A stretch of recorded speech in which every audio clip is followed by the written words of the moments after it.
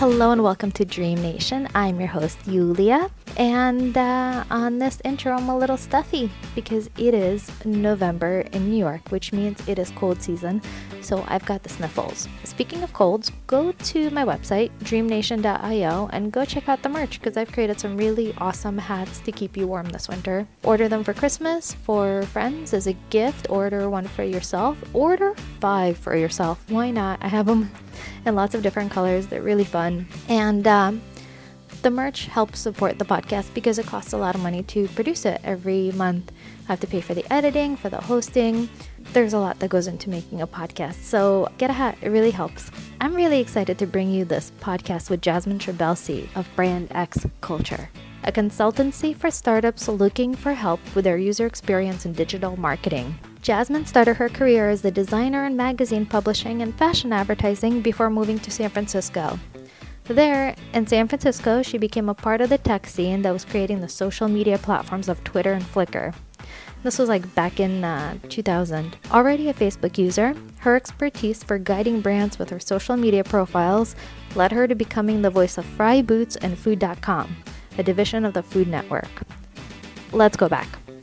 I know Jasmine from college, where we first created an arts magazine called artsymag.com. That was our first startup in college that we did that was tech related, and it was an art platform. And I ran into Jasmine after not seeing her for years, probably on the street in New York very recently. I haven't seen her in probably like 6 years. And I was like, oh my God, we have to do this podcast because we have to tell the story of artsymag.com, because we were women in tech in 1999 doing a startup, and we were big. Not to brag, but we were. So I love doing this podcast, and I hope you enjoy listening to it, and share it with a friend as well. Have a great day and enjoy the show. Hello, Jasmine. So good to see you. Hi, Yulia. Or Julia. Which one should I do now? That's a good question, right? It's all a blur now because on all my corporate forms, it's Julia. So people call me Julia, and then all my friends call me Yulia, and then all my friends from college and high school call me Julia. You know what? I'm like the artist formerly known as Prince. It just doesn't matter anymore. What would you prefer for today? Call me Yulia, but don't call me late for dinner. Okay. Yulia. Good to see you. Good to see you too, Jazz. We go way back. And it's so good to run into you on the street the other day, really randomly. I remember I was walking out of Union Square Ventures. I was pitching them for my startup. I had an interesting pitch with them, and then I haven't seen you in like 10 years probably, or like 8 years. And then I ran into you on the street, and I was like, well, what are the chances that I'm pitching a startup? And it's like 1999 all over again. I walk out of this office a little dejected, and who do I see sitting on a bench right there? Jasmine Trabelsi. Yeah, no, it was great. We did a startup back in 1999 where we created an art magazine for women artists called Artsy. And it was a great experience just to like build something with your own sweat and have it come to life. And it was amazing. We originally started to do a print magazine, and then it was digital and just kind of grew from there. Well, I want to thank you for keeping artsymag.com still going, so you can still check out artsymag.com because you've been paying for the domain for like probably the last 17 years. I've been paying for it, and the funny thing is one of my friends knows the artsy people who do the art startup, and they were like, do you have artsy.com? And I was like, no, I have artsymag.com. And he's like, oh, okay. He wanted to know if I had Artsy because he wanted to buy it. Well, let's start a while back about how we both got into tech. So you and I you met Amherst together. I forget, you were majoring in art? What was your major? Yeah, I did a double major. I did psychology, and then I also did photo, art, and media, feminist media, because we were part of this program called BDIC where you can make your own major, which was really great.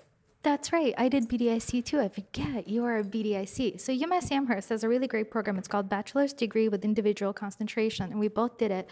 And it lets you create your own major, taking courses at the 5 colleges neighboring by Amherst, Smith, Hampshire, Mount Holyoke, UMass, and Hampshire. Maybe I said Hampshire twice. Well, it's a really great program, and they let us pretty much build our own curriculum. I did socially aware advertising way before social media was happening and way before social impact was a thing. I was telling ad agencies to start participating in their communities and create social impact to really change their advertising model. And old advertising men and advertising agencies like Phil Duesenberry from BBDO kept on asking me if I can write a commercial. They were like, can you write a jingle? I was like, I can write a jingle, but look, I have a thesis about how we can actually change advertising to create a larger impact and create more revenue. So that year, I remember you were working at Fitness. Yes, fitness magazine in the city. You did an internship at Fitness, and through the program, I was able to do an amazing internship at Paper Magazine and get to know a lot of people. And we both came back to college wanting to do something bigger for our junior year. And we were both involved in the art world. And then you proposed we started doing artsy, and you wrote a bunch of grants, and we got like $5,000, I Yep. think. Which seems like a lot of money when you're a college kid. Yeah, and we got $5,000 to publish a magazine. And Jasmine worked really, really hard to get the website up. You were the first woman I knew who was designing web. Yeah, I actually am a daughter of a programmer. My father is a developer, and then my partner, who's my husband now, is also a developer. And through BDIC, I was able to take computer programming classes. So I was in taking HTML and JavaScript, as well as art classes. So I was able to put my first website together pretty easily and then have someone check the code for me. So that was great. Well, you influenced me because I was doing just straight up design and advertising at the time, but I started taking HTML5 classes and I started getting into Flash. Remember Flash? Oh my God, Flash, Oh my God, yes. Flash. So I started coding because of you, and I started to really get into technology. So you were my first foray into technology. You were an inspiration. Oh, awesome. I know, right? So we started doing that together at the same time, and it really gave us hands-on experience launching a startup. And actually, I want to mention that your husband is a pretty badass guy. He's not just like a coder; he's like a CTO of like Etsy before and all these amazing things. Yeah, so I moved to San Francisco partly because my partner started working for this company called Flickr, and at the time they were the top photo sharing site on the web, and he worked there with a very talented group of people, and I got to meet a lot of people who are really dedicated to making the world a better place, which is now a cliche. But we're really impassioned about keeping the web affordable and open and sharing with people across cultures. And so Flickr was really great. I also knew some of the first developers of Twitter. So I just kind of saw all this evolve within my social circle, and it really gave me a openness to not be afraid of technology, which a lot of my print comrades were afraid.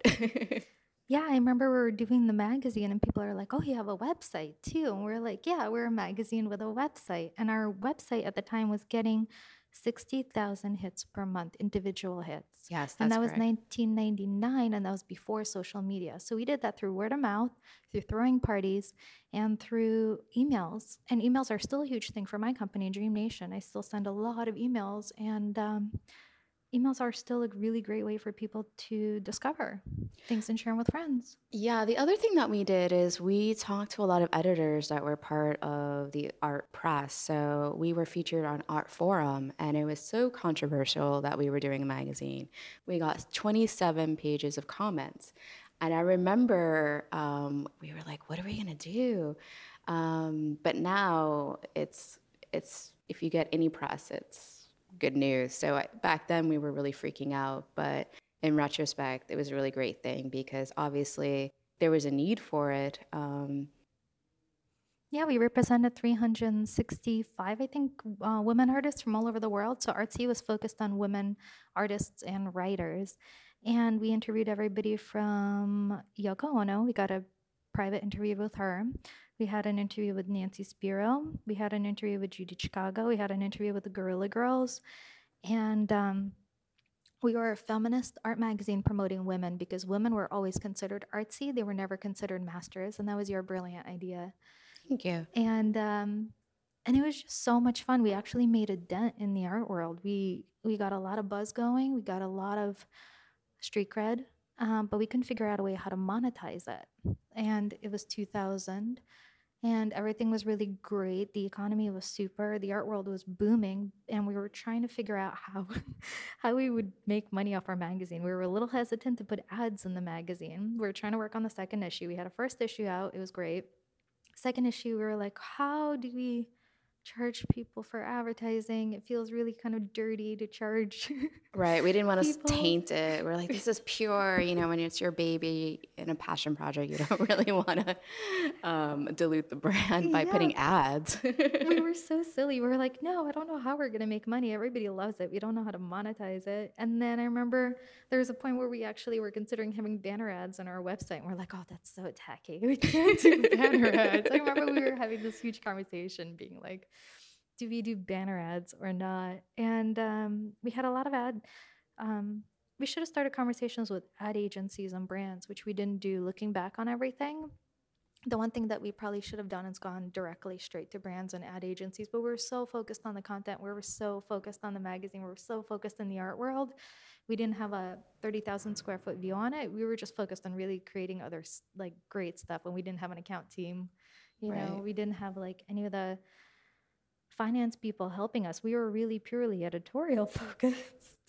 I also think when you look at some of the big brands that have grown the internet, like Etsy and Squarespace, if we had allowed artists to build their own page from their profile, that would have been an early foothold into monetizing. But we weren't thinking of that back then. But it's something to think about. It really was a great lesson to learn how you kind of have to go where the noise is. Like you might have this vision for your product and it's breathing on its own. And when it goes on its own direction, you have to kind of follow with it and be able to move quickly and pivot.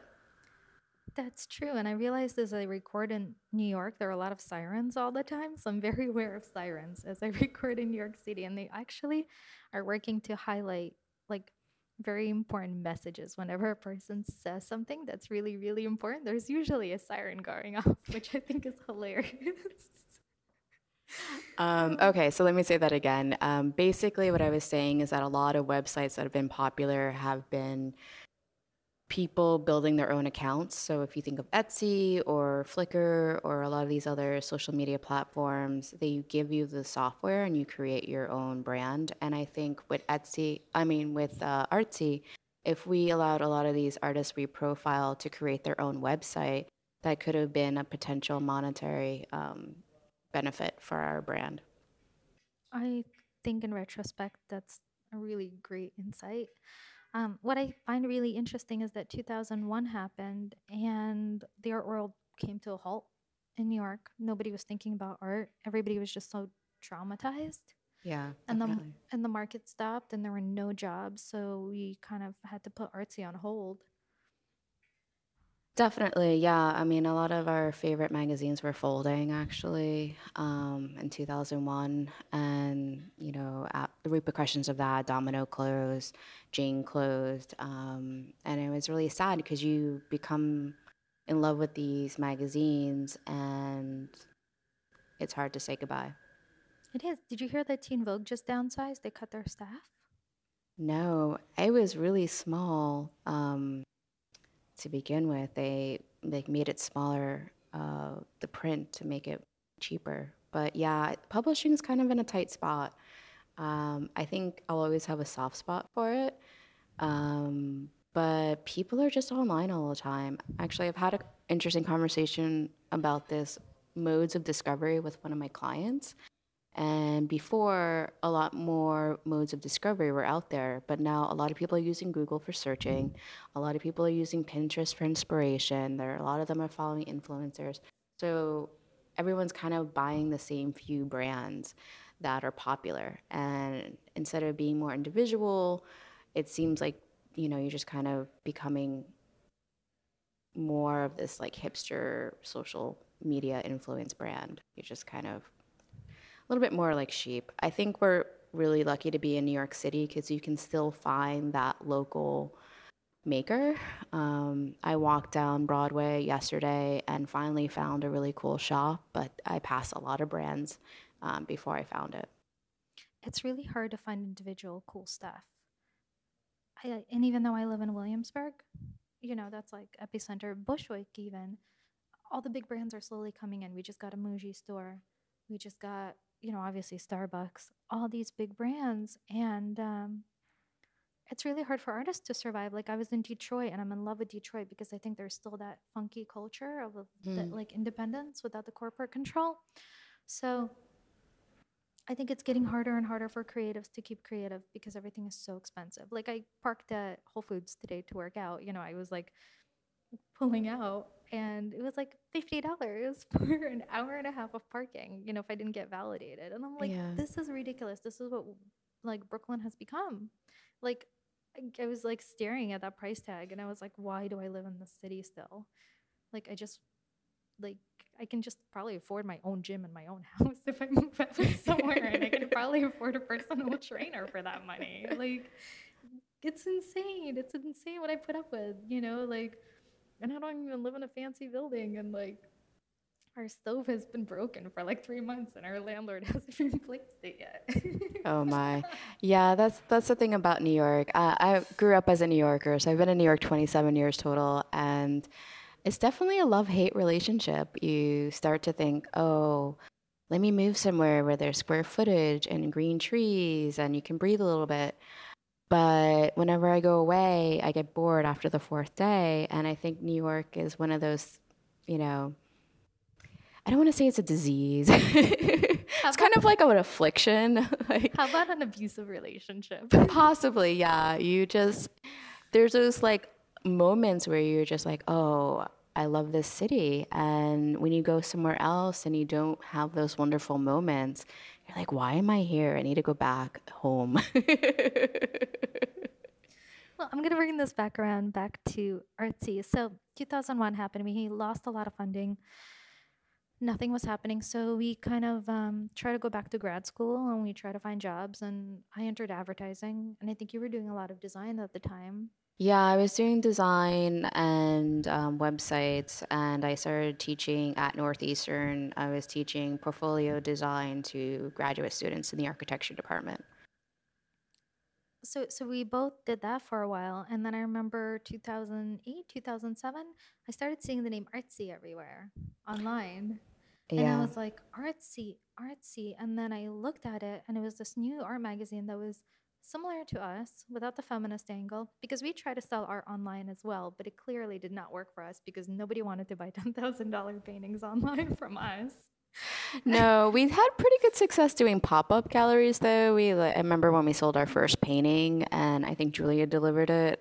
This is a collector who had so much art all over his apartment. I'm not sure where he found room to hang it. I have a story for that. Ready? It's a Yeah. great story. So we had one of the head guys from Rockstar Games come in to our art gallery while Adriana Lima was running around somewhere avoiding cameras at our party.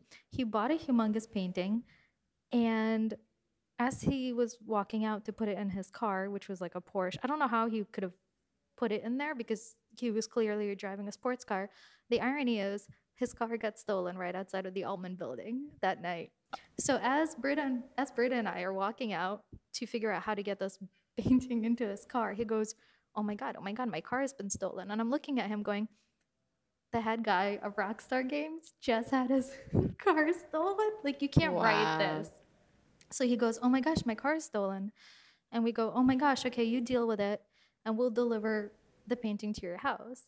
So her and I literally got into a car and the subway the next day and like transported this humongous painting to his house and delivered it. That is the service that you get, by the way, from anything that I'm involved in. I will hand deliver stuff to you All time of day and all night. time of day and night. So I remember that was a really great story. And so yeah, we did have some sales, but online it was a little slow. We could not move product like $25 things I think were sold, but like anything above $150, there was just no market for it.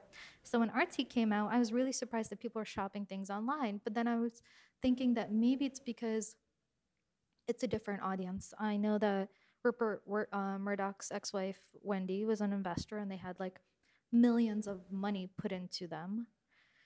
So possibly the people who were putting in millions of money were using the site to purchase high-end art, which went against all the research that we did initially, which said that people want to see art in person. They do not want to buy high-end art online. So that stood out to me, and it still does, as that question of, well, what were we doing wrong? How come we didn't get that funding? How come we didn't have that audience? What made Artsy from like UPenn, whatever they were, the two guys that clearly researched the idea on the internet, they saw that we existed. They still took That's our name. interesting. I actually have never, I've been in their office. Actually, there is a very popular Foursquare tip of mine based on their office. They have a great view. Um, but I have never talked to the founders. That would be interesting to see if they did know us. They had to. You have two smart guys going to college who researched their competition, and technically we were competition. We have the same name. And, Yeah. they just kind of started it knowing that we existed, knowing that we did something similar, and it didn't stop them.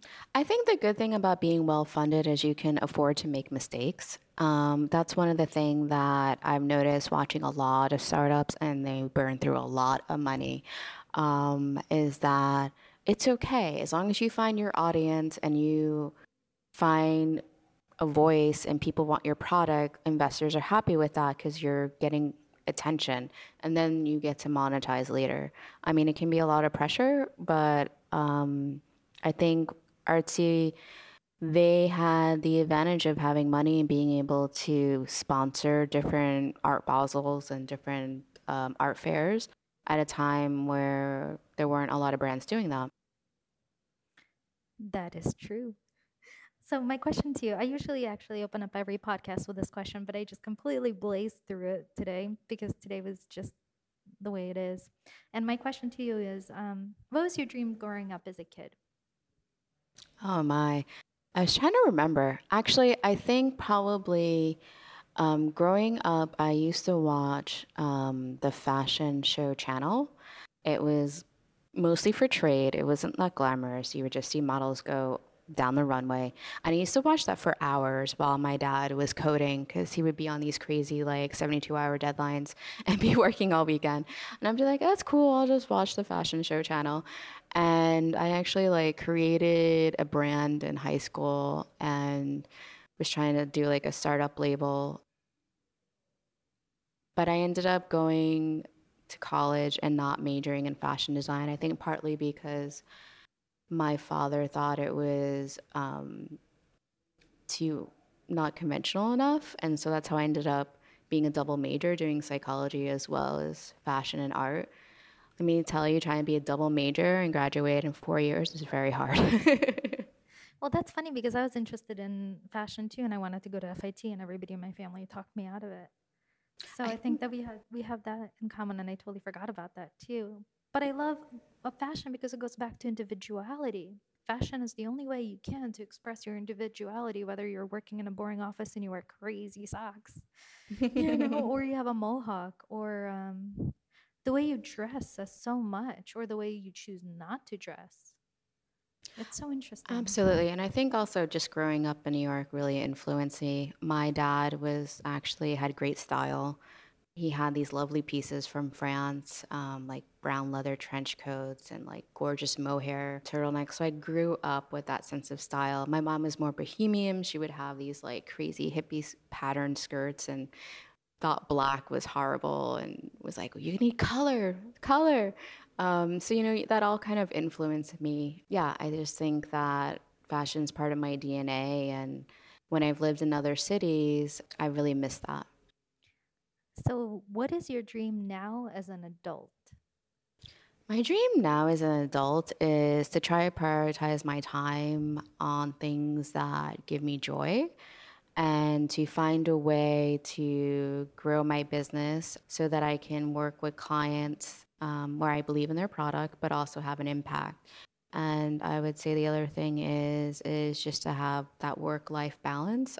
I have a daughter, she's 3, and since she's young, I like to make sure that I have some time to be with her before she goes to sleep. So right now I'm doing freelance and it allows me to kind of work during the time when she's in preschool, but also be there, to make the dinosaur cookies for birthday. bet you make the most amazing dinosaur cookies. Well, I put a lot of color sugar on top to make it bright and colorful. The kids like gobbled it up in less than a minute. It's like a mandala in a weird way, like when the Buddhists spend like days creating something out of like sand, colorful sand, and then it's gone in minutes. Yeah, we didn't really talk about parenthood, but I will say that when you're creative, I still remember Judy Chicago's interview, and she said, if you want to be an artist, don't ever become a mother. And I remember being really scared about trying to do both. And I think what's interesting is that you learn about yourself when you have a kid. And I find that I'm more accepting of my qualities than what I was before. And so I think it's been a positive, and I know I'll get my time back and be able to create more. It's been an interesting ride. Well, you're investing in a little version of you in a weird way. It's a little version that passes on the torch. It might not be the ideal vision of what they're going to pass the torch as. I mean, having a kid is pretty much the greatest work of art you can actually pretty much do. You really download your consciousness into this thing and then you let it go free. Yeah, it's really interesting. People have different philosophies. One friend of ours is like, yeah, I do A/B testing on my kid and see what the results are. And I'm like, whoa, okay, I'm just like making it through the day. I will say that she already has her sense of style. She's the most fashionable kid in the neighborhood, and people regularly like run up to us to see what she's wearing. So that's pretty interesting. I definitely downloaded my sense of style to her, and she's totally has her own flair. She's like, more pattern, the better. That's so cute. I think we have a few minutes to talk about, UX and design. What is the number one thing you would actually advise startups to do? Yeah, so when you're a startup, you don't have a lot of money. It's all about bootstrapping it, doing it yourself. But I think that you kind of have blinders on. You've been with this baby day and night, working 7 days a week, and you sometimes need outside help, someone who can kind of give you a fresh perspective, can talk to your clients where your clients will be more honest with me because they don't want to offend you. I'm also pretty easygoing. Like I can talk to, anyone from someone on the street to someone who's the CEO of a major company. I have that, I guess, talent from my mom. And it's really been great to help startups make these realizations, like maybe you're marketing to the wrong audience. I've had that happen. Maybe your product is doing the wrong thing. And so I've helped companies pivot to build something that was what the market actually wanted. And I think startups, it's hard to make that investment. But I found that even within a month, I'm able to show them the value of hiring me. And where can they find you online? Actually, I am redesigning my website. It's brand X Culture. It's a plus sign on the side, .com. But if you want to find me online, my personal handle is curlyjazz, CurlyJazz, and just shoot me an email or message me and we'll get the ball started. Jasmine is great. You should check her out. Well, thank you so much for being on the show today. And I know you're really, really busy, and I appreciate you making the time. And I have a feeling we're going to do probably a follow-up podcast sometime in the future because there's a lot of stuff to talk about. Absolutely. So thank you so much for being on the show, and have a great day. Thank you, Julie. Thanks for tuning into the show. I hope you enjoyed it. Please share on Twitter, Instagram, and Facebook at Dream Nation Love. It's not Dream Nation Podcast, it's Dream Nation Love, because I think my single mission in life is to teach people how to love a little bit more, and together we can save the world. So it's Dream Nation Love. Share it with your friends. Have a great day and go out and make the world a better place.